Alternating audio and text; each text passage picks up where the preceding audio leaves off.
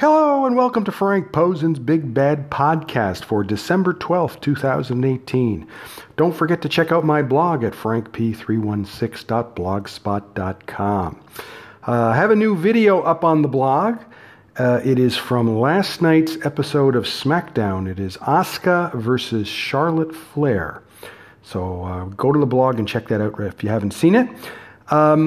They build this as a WrestleMania rematch, but what it really is a preview of this Sunday's three-way TLC match for the SmackDown Women's Championship.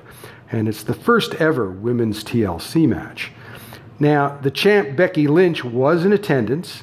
The difference between this match and the WrestleMania match is Charlotte is now supposed to be a heel. So she's overconfident and she thinks she can just run over Asuka. Okay, but the way it is with Asuka is you can knock her down, but you can't keep her down. And Asuka is so good at selling offense. You think she's getting murdered or something. But she comes back and she builds the intensity of her comebacks. Charlotte is beating the crap out of her for the most part, but she won't stay down. And a lot of Asuka's matches are like that. I don't know, she had that winning streak for all that time, and I guess fans kind of assumed that she was, like Goldberg or something, but she's not Goldberg. Come on. She's a tiny girl compared to Charlotte too. I mean, Charlotte's 6 feet tall and Asuka's like 5'3", so she's an incredible performer when you consider that kind of thing. Now, what happens in this match? I mean, they both get their offense in, right? But mostly it's Charlotte getting a lot of the offense, which is what it should be.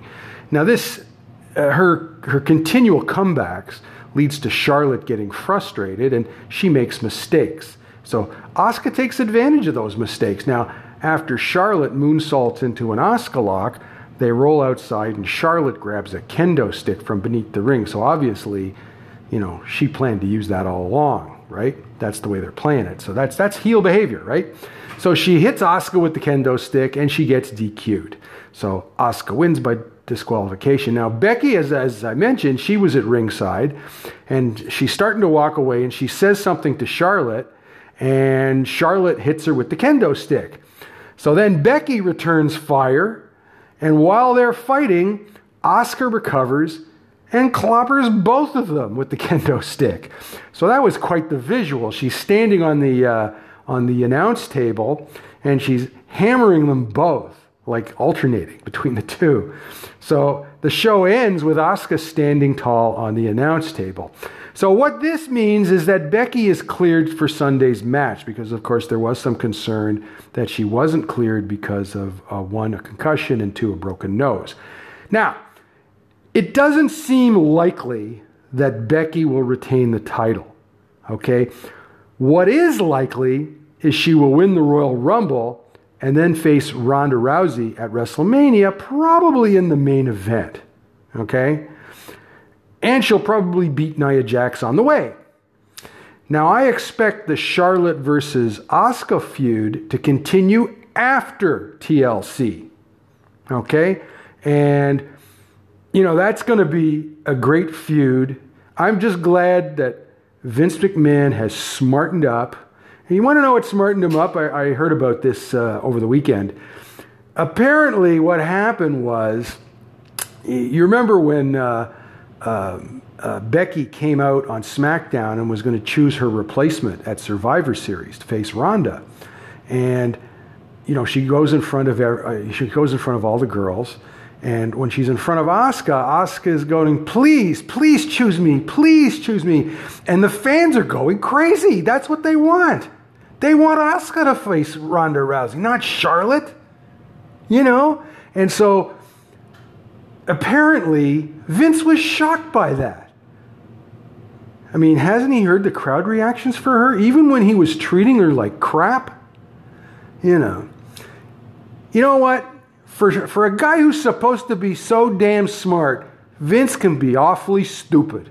And this is a pretty good example of that, because the bottom line on Asuka is this: you can't worry about whether she speaks English or not. She actually does speak English. If you watch this video, she actually cuts a pretty good promo earlier in the evening, and the promo is on the video. But the point is that what she does in the ring is what gets fans excited, because they like watching her perform. They like watching her do her thing. All right? And that brings me to this Sunday, because the TLC match is interesting, of course, because it's the first ever women's TLC match. And I know that Asuka has never done a match like this before. They don't do them in Japan. This is a WWE invention. And you never know what she's going to come up with for something like that. All right? You remember that last woman standing match that she did a couple of years ago with Nikki Cross? Okay, you remember that match? Remember how good it was? Well, did you know that Asuka had never done a match like that before? All right? They don't do them in Japan. All right? They told her, I guess, what they wanted to do, what they wanted her to do, and she didn't know what it was. They had to explain it to her. And look how the match turned out. It turned out fantastic. It was a great match. Once she knew what needed to be done, she knew exactly what had to be done. You know, she plans her own matches. She doesn't, I'm sure she gets help from Fit Finlay and AJ Wilson and Sarah Stock. They help her out, but she does all her own matches. She doesn't need any help. If you saw that Battle Royal a couple of weeks ago, when she took over that match and it was her stuff,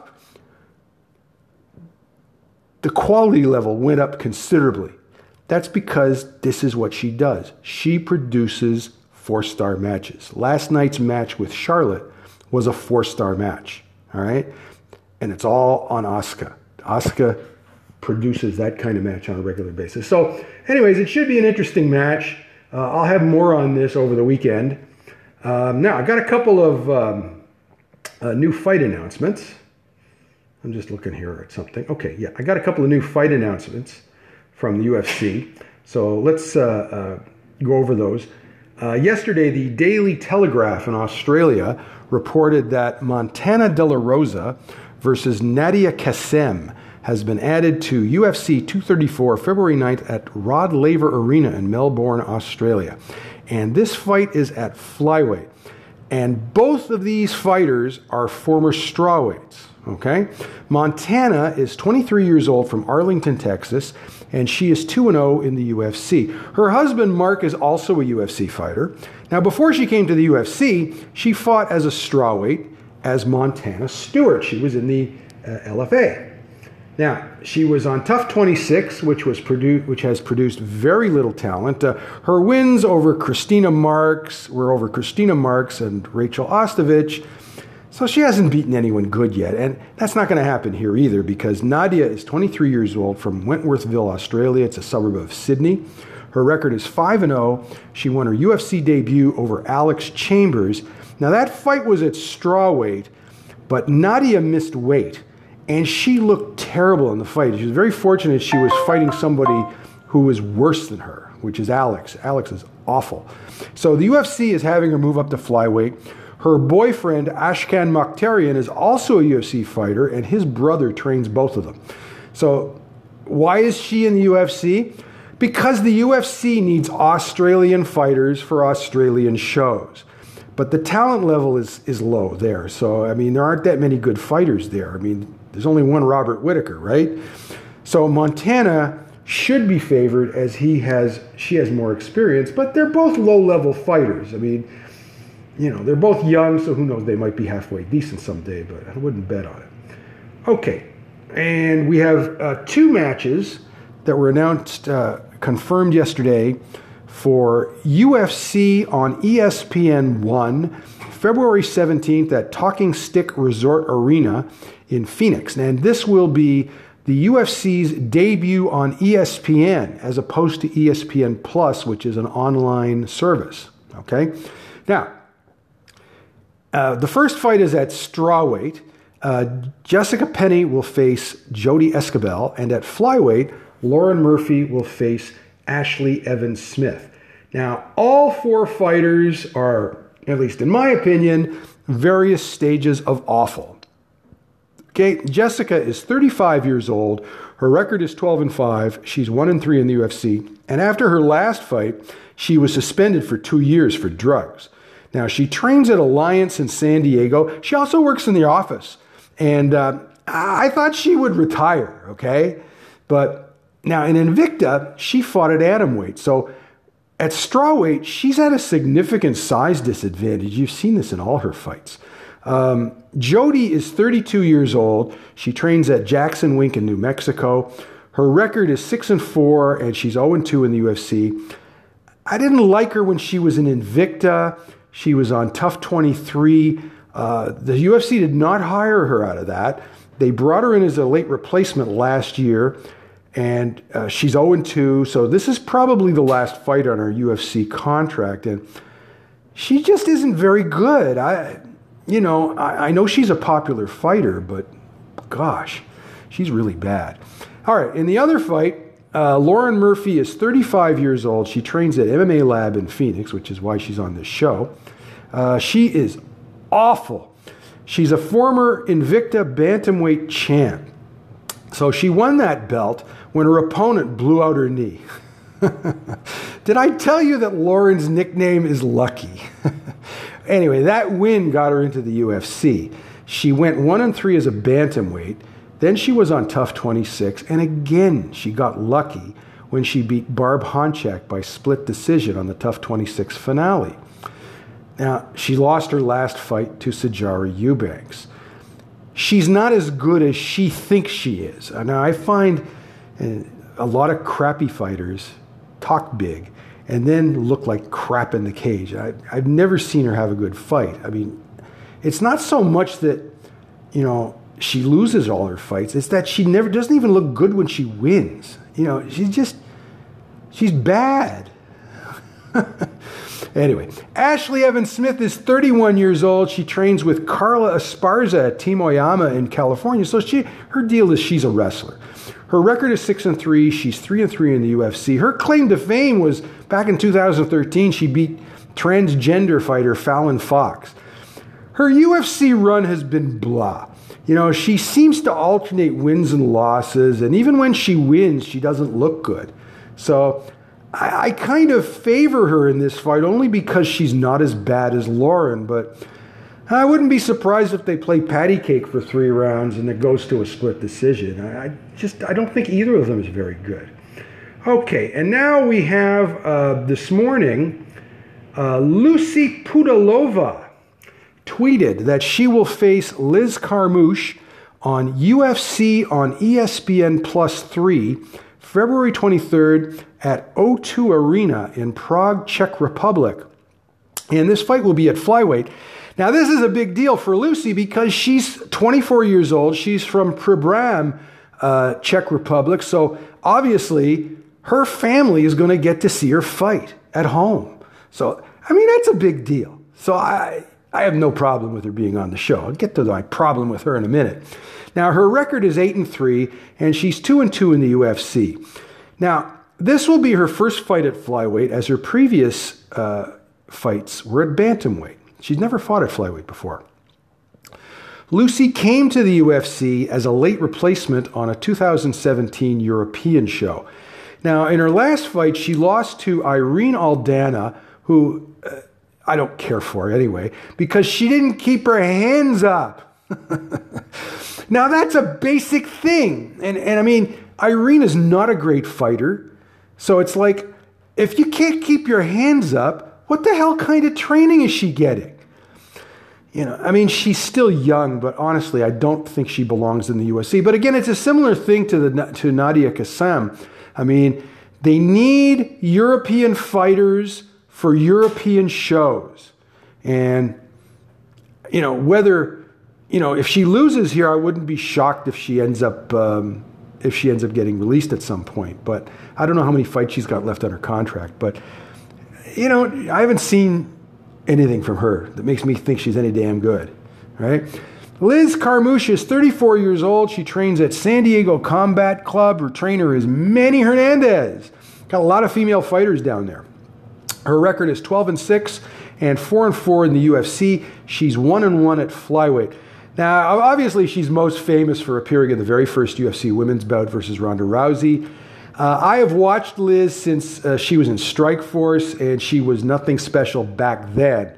And injuries have really slowed her down considerably. The thing I've noticed about her, especially in recent fights, is she has fought much more conservatively than she used to. She doesn't take any risks at all that I've seen.